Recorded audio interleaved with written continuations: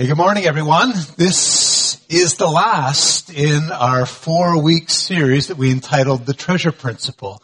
And that means that at about 12:30 today, the giant treasure box on the stage all gets folded up and collapsed. And that means at 12:30 today, if you're keen on it, you can come and grab some treasure, because we established last week this is actually chocolate, and it might be worth your time.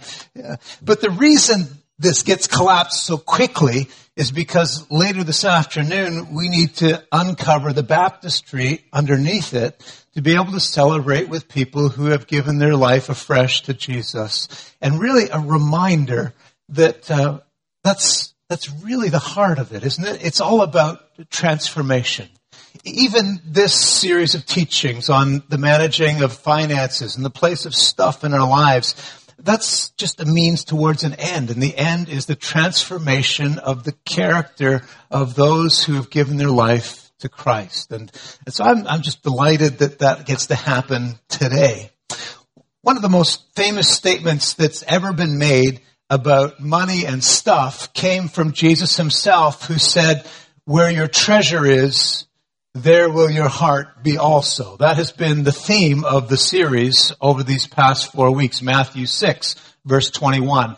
And following on that, one of the great questions of life has to be, what is it that you treasure the most? And how is it that we know the things that we treasure the most? It turns out that a lot of the times, asking somebody that's probably not the best way to get an answer to the question. One of the ways you can find out actually is to look at what people go absolutely crazy about when it gets threatened, right? So there's a downturn in the market and your portfolio plummets a little bit. That's going to make some people a lot more nuts than others, right? What are some other opportunities to test this out? Well, hey, you ever come out to the parking lot and see a nice, long, brilliant scratch right down the passenger side door of your car? That's going to affect some people a whole lot more deeply than others, depending on what they treasure. About this time a couple of years ago, I'm not a car guy, I should say that. Cars are just, I don't know, they're like, we get that they're necessary in the GTA, but I never feel like you own them. They just own you, and every once in a while they come for another little piece of you. But after holding on to a vehicle for about 14 years, just shy of 400,000 kilometers, we finally decided we had to give it up, and we got into a new Hyundai. And I hadn't had it too very long when we were out at a Christians Against Poverty banquet on a Friday night, and I had some people from the church in the car with me, and we were in we were in the queue to get into the parking lot, and the car in front of us, for whatever reason, backed up, and bang, crunch. Now, if you had to be hit by somebody in a traffic collision, I got hit by the nicest lady in the world.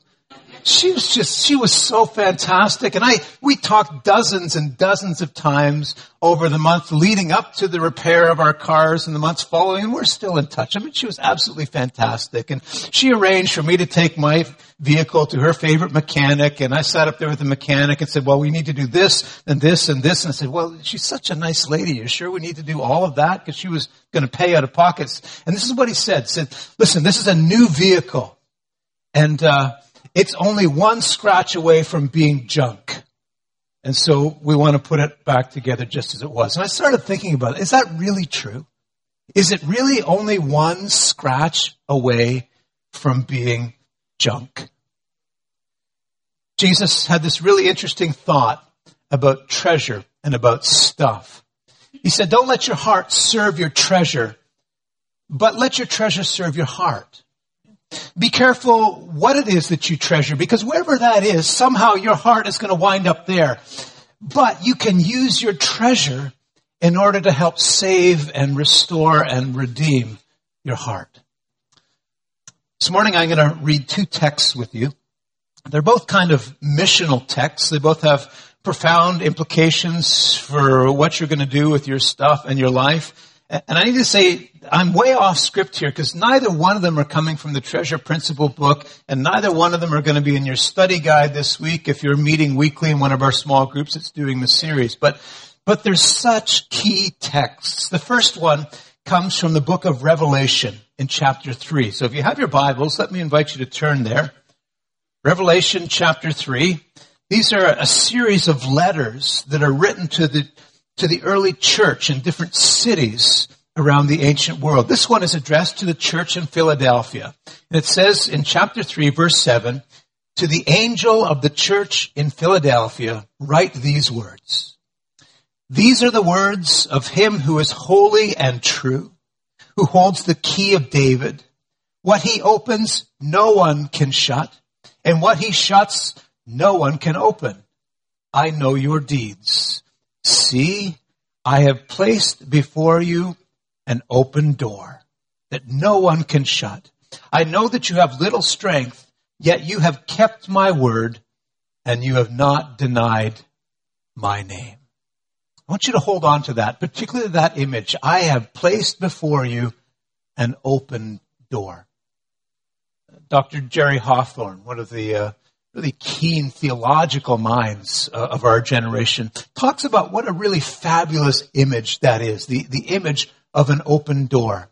He says, a door can mean security, it can mean privacy, it can mean safety, but he says in this passage, it means none of those things. Rather, he says, an open door is symbolic of boundless opportunities, of unlimited chances to do something worthwhile, of grand openings into the new and unknown adventure of significant living, of heretofore unimagined chances to do good and to make our lives count for eternity. An open door. I mean, it's what we live for, isn't it? The great adventure of life. So that's one of the two texts, kind of a missional text. God says, I have placed before you an open door. And knowing what it is knowing why you're here on earth. And I'm going to talk to you this morning a little bit about that image and try and draw out some of the significances and the opportunities and the convictions that come with the language of the open door. And here's the very first one. Our God, as it turns out, our God is a God of open doors. Open doors come to you and to me, not because of our cleverness or our giftedness or our boldness or our strength. Open doors always come as a gift of grace. Now I'm going to give you the second text as a way of illustrating it. And see if you can spot the translation, because it's not going to be a familiar one to you. But this is the story of God in Abraham. Pastor Sheldon dealt with it just a little bit, the aftermath last week, but here's the initial story. God comes to Abraham out of the blue one day, and this is what he said. Again, listen for the translation. Congratulations. Today is your day. You're off to great places. You're off and away. Abraham said, where are these places you want me to go? When will I get there? How will I know? Will I need a design? Will I need a degree? Will I need other things that you're hiding from me? Where's the map for your plan for my life? I must know all this stuff. I must talk to my wife. Anybody got the translation yet? Theodore Geisel, Dr. Seuss, right? In the style of, right? And God says, no, that would take all the fun, the adventure, the mystery of faith out of it. His first command, as it turns out, to Abraham is simply this: go. Go to the places that I'm going to show you.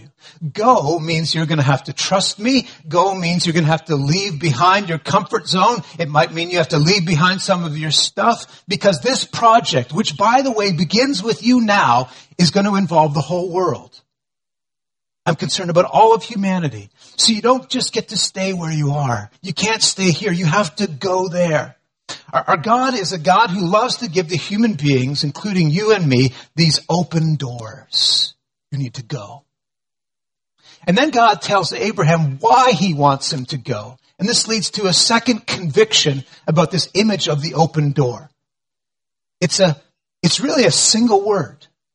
It's the word bless. He says, I want you to go and bless. We've been talking for the past 3 weeks about giving and about storing up treasures, not so much for ourselves down here when it's all only one scratch away from being junk anyway, but storing them up in heaven. But here's where I feel like maybe we could have a bit of a miscue if we're not careful.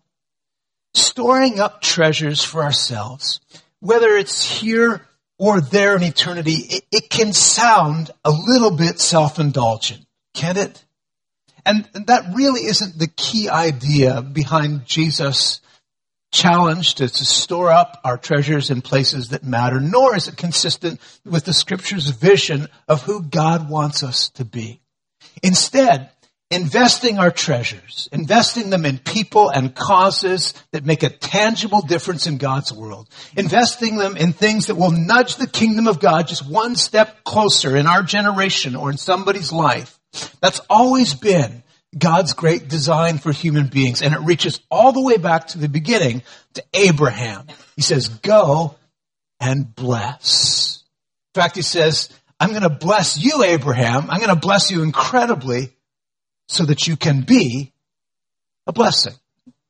Giving and generosity, they're an open door to the mind of God. And they're an open door to understanding God's design for the world. An open door is never just about me. So God says to Abraham, I will bless you. But that blessing isn't for yours to keep, yours to hoard. It's yours to give out. And this isn't about your status or your security or your stuff or your ego. You're blessed in order to be a blessing. And it's going to happen, he says to Abraham, on a scale that you can't even begin to imagine. So imagine this. God says to this one man, this nomad, Abraham, I will bless you, and all the nations of the earth are going to get blessed through you. And you know that description is repeated over and over and over again in the first book of the Bible, in Genesis. It's kind of a mission statement. It becomes the mission statement for Israel, for Abraham. It's the same for you and I. It's the Great Commission, really dressed up in different language. Our mission, our call to go and to bless. Now, that word, bless, it really is quite a simple thing. And it's not just a polite formality after somebody sneezes, right? God bless you. The word bless means simply to enhance life, to add life. Blessing is what God does. The first time we see the word bless in the Bible, again, way back in Genesis, we're told that God created everything, but the first time the word appears here is in verse 22. It says he created the creatures of the sea, every living, moving thing with which the water teems, and God blessed it all. And God said, be fruitful and increase in number and fill the water in the seas. I love this picture. Here's God making and then blessing fish, of all things, for crying out loud, fish. How many fish did God make? Who knows? 1 fish, 2 fish, red fish, blue fish. Not one of them is like another. I don't know why. Go ask your mother. We love Dr. Seuss in our house, I have to admit. And he made them all, and he creates human beings, and we're told that God blessed them. He said, prosper, reproduce, fill the earth, take charge. Be responsible for all those fish in the sea and the birds in the air and every living thing that moves on the face of the earth. So God makes a man and he makes a woman. And he says, I set before you an open door. Unlimited chances to do something worthwhile in your time on this planet. God blesses human beings and tells them they are blessed in order to be a blessing to the earth. That's an open door life. And God sets it before us. An open door. It's a life with a mission. Whose mission is it? It's God's. What's the mission? To bless. Where? Wherever you go. When? Congratulations. Today is your day. And maybe people will say, but you know what? I don't have that much. Or I don't know that much. I'm not articulate. I'm not wealthy. I'm not trained. Folks, it's as simple as Dr. Seuss. You just go bless. What has God given you? What's the open door that's there right in front of you? It leads kind of to another conviction, if you'd like, about this image of the open door. Open doors are about opportunities, but they're not guarantees. Now that's hard, right? Because we get confused, we get actually really twisted up about this, especially in the church. What should I do with my life? People wonder, what door should I take? Door number 1, door number 2. Please tell me, God. We obsess over it and we pray, God, tell me exactly. Write it down. Write it on the wall. Tell me what to do with my life. I don't care what it is. Just tell me. And sometimes we get no answers and we're frustrated. And we assume that either we're praying wrong or somehow God is doing something wrong because it's just not happening. If I'm honest, I have to say it took me years and years and years to come to grips with this. And a man who helped me immensely with understanding how God tends to work in human beings, a man named Dallas Willard said this, and it's just stuck like glue in my mind. He said, God is more concerned with the person that I become than the circumstances that I inhabit. God is more concerned with the person you become than the circumstances you inhabit. In fact, that's really what the treasure principle is all about. Generosity and giving and what we do with our stuff and our bank balance is more about the person that you become than what you do with the things you've accumulated, whether here on earth or off in eternity. Giving, in this generation particularly, consumerism and materialism, giving is one of God's most powerful tools to shape character. And I know we like to say things, and we've said them in this series, and I've said them, things like you can't take it with you, and Sheldon's beautiful image last week that you never see a hearse pulling a U-Haul, right? But actually, you do get to take something with you. What you take with you is you. And it turns out that the most important thing that God gets out of your life is the person that you become. That's also the most important thing you get out of your life. God is more concerned about the person I become than the circumstances I inhabit. And that means that the primary goal that God must have for my life as I journey in Christ is that I learn to be a person of great judgment and deep character. And folks, in this generation, you realize that that's going to have serious implications for how we manage our money and our stuff. Good decision-making, especially good financial decision-making, is an indispensable part of character formation, especially now, where the temptations are so vast and there's so many rabbit holes that people have fallen down into. Treasure principle key number 5. Remember, we've been dealing with a couple of these every week. We've got the last 2 this morning. But number 5, giving is the antidote to materialism. Giving is joyful surrender to a greater person and a greater agenda. Why? Because it dethrones me and it enthrones him. It just gets things right. You'll have a chance to unpack that this week in your small groups. Now, the Bible actually does begin to venture into the area of offering some very practical wisdom or advice that we can use to check ourselves in this area. Financial decision making. To see whether our understanding of giving and stuff is even in the ballpark of what God had in mind. Now, this isn't the only way, but it's one way that the Bible gives to test yourself. It starts with a standard that's held up first in the Old Testament. The standard is called the tithe. The tithe means simply a tenth, 10%. And it's very clear in the Old Testament at least that people of God understood that a tenth of everything that came into their household, all their livestock, all the produce from their fields, a tenth of that was used in order to enable works of charity and mission, the kingdom building work of God's people.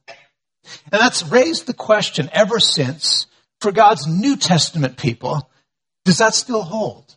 I mean, what was true for them back then, is that true after Jesus for the people now who have this entire new revelation of God? So I want to say a word or two about it, because I've gotten an email through the course of the series saying, when are you going to teach on tithing? Here it is.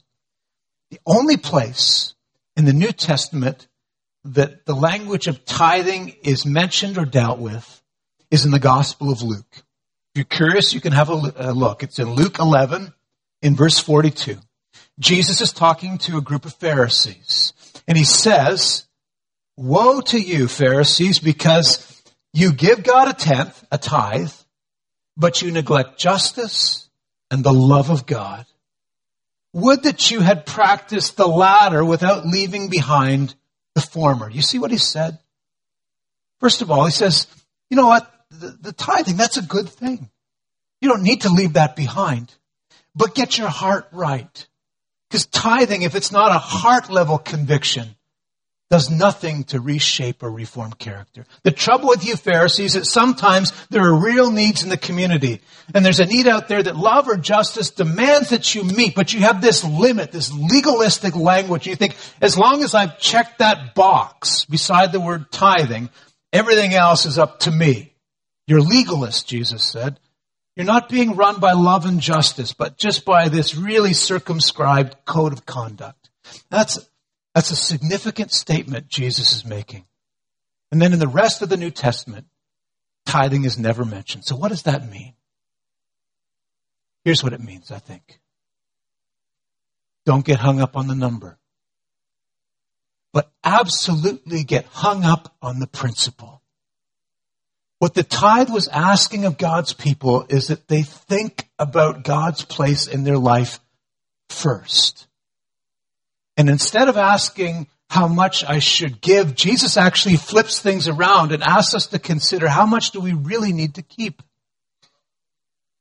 And so the people who get hung up on the tithe, incidentally, the people that get most upset that the church doesn't teach strict tithing are usually those who are tithing and resent the fact that other people aren't. You see the little bits of legalism that creep in there? But do you really think that God would say to his New Testament people who enjoyed greater blessing and greater privilege that they should give less generously or less enthusiastically than their Old Testament predecessors? That doesn't make any sense. But rather than setting out some legalistic formula that prescribes and limits giving, think of it just as a baseline, a way of saying, am I even in the ballpark? And then see where God takes you.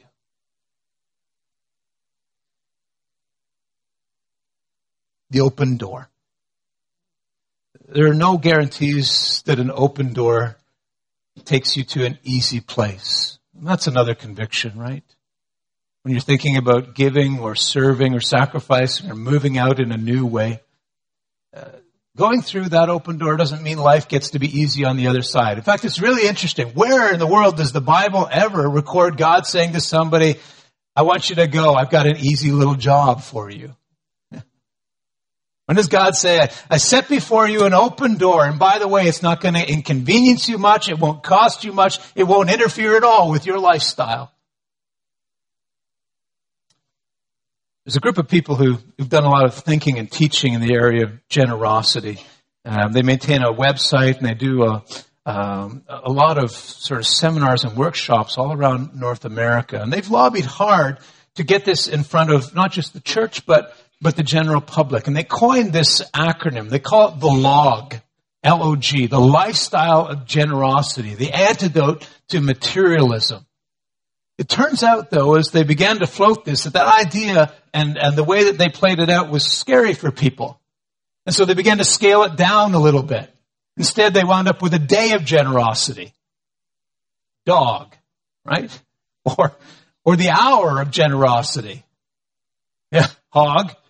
Or how about this one? 7 minutes of generosity. Smog. But there's all kinds of ways that you can lower it. Realize that God has never gone to anyone and say, I want you to go, it's going to be easy. What he says is go, and I will go with you.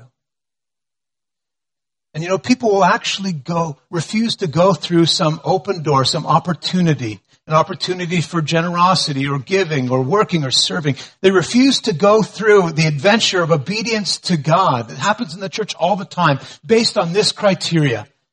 I just don't feel at peace about it. Because I know that God would give me a great sense of settled peace if this were meant for me. When in the Bible does God tell Moses to face down Pharaoh?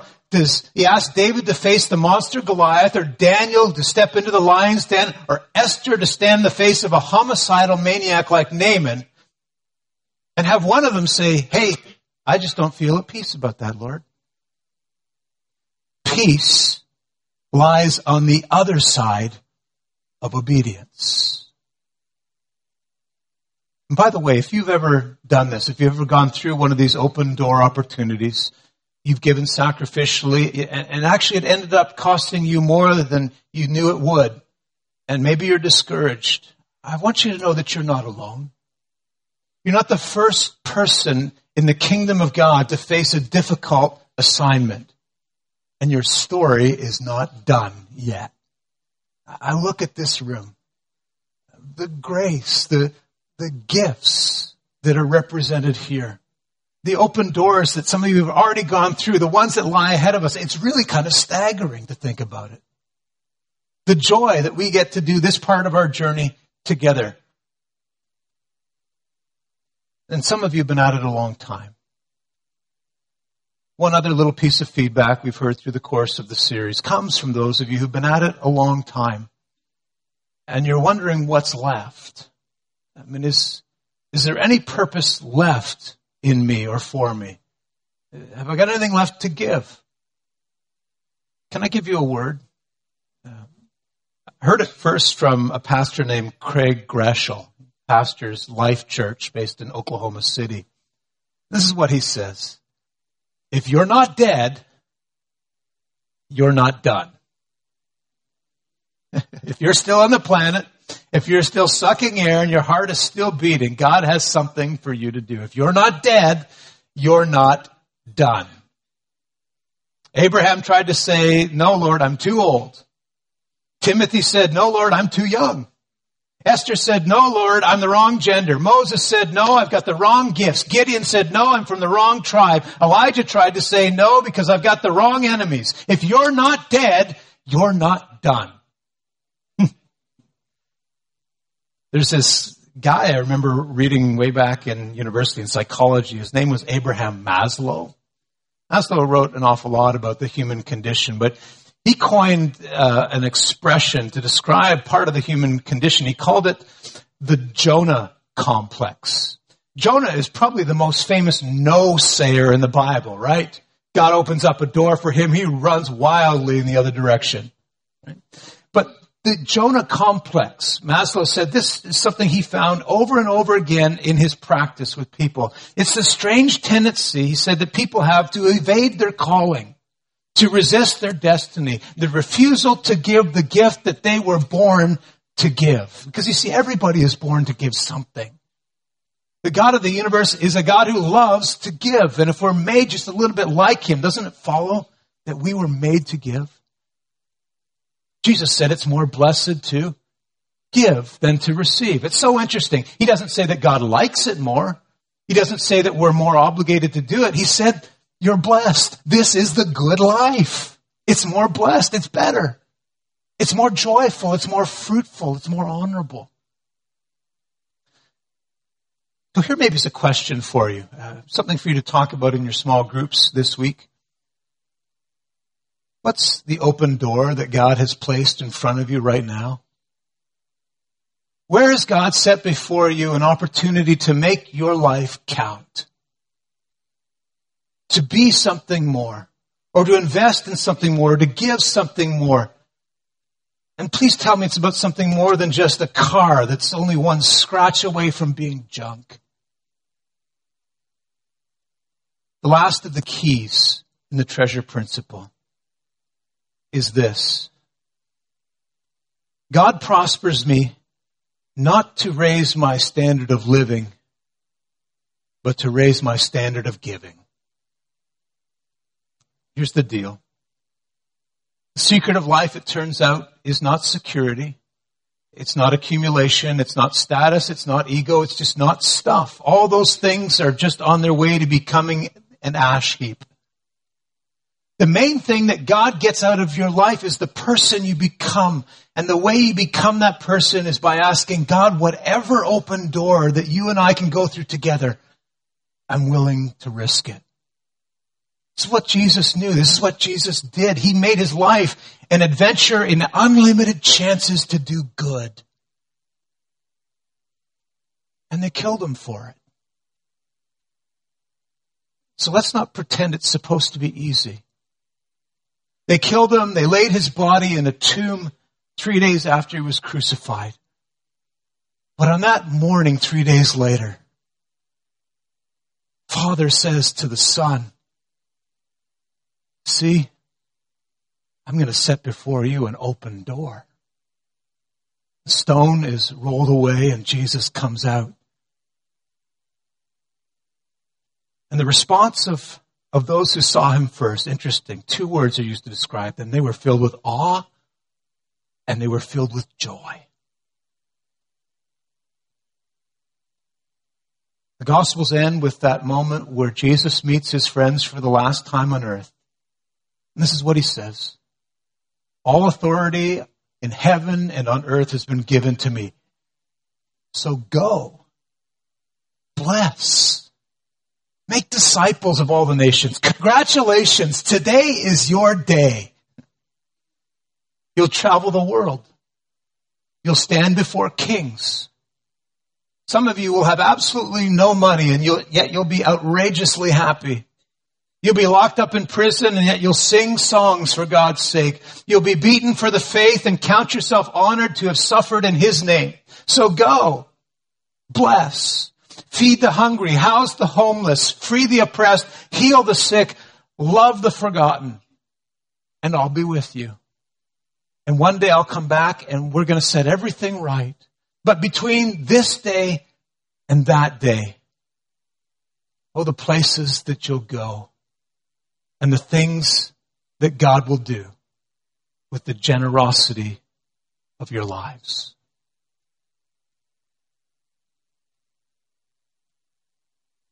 I'm going to wrap all this up now with a chance to just sit before God in prayer for a few minutes and think about what it might look like to do a little bit of heavenward investing right now. Inside your bulletins this morning, you should have received a little white card. Looks something like this. On one side are the 6 or 7 keys, the treasure principle there. But on the back, you see where it says, My Giving Covenant? I want to give you a few quiet moments to sit before God, and as you read through those statements, not just to read them, but to pray them. As you're praying them, be thinking about how God might open something up in you and for you in the next season of your life. And then a chance to signal your readiness to go with God where he leads on the great adventure of giving. And after you've had a chance to do that, and if you've felt sort of the nudge and the prompting of God, we're going to ask you to sign that and date it with today's date and then put it in your Bible. Use it as a bookmark. Put it in a place where you're going to run across it frequently in the coming months and the years ahead. Make it one of those things, a stake that you place in the earth at a phase in your life, a signpost that signals the way forward. Make it one of those moments where we signal to God that we understand really what lasting treasure is meant to be. I'm going to do that for a couple of minutes, and then we'll wrap things up in prayer, and then we'll join together here at the table.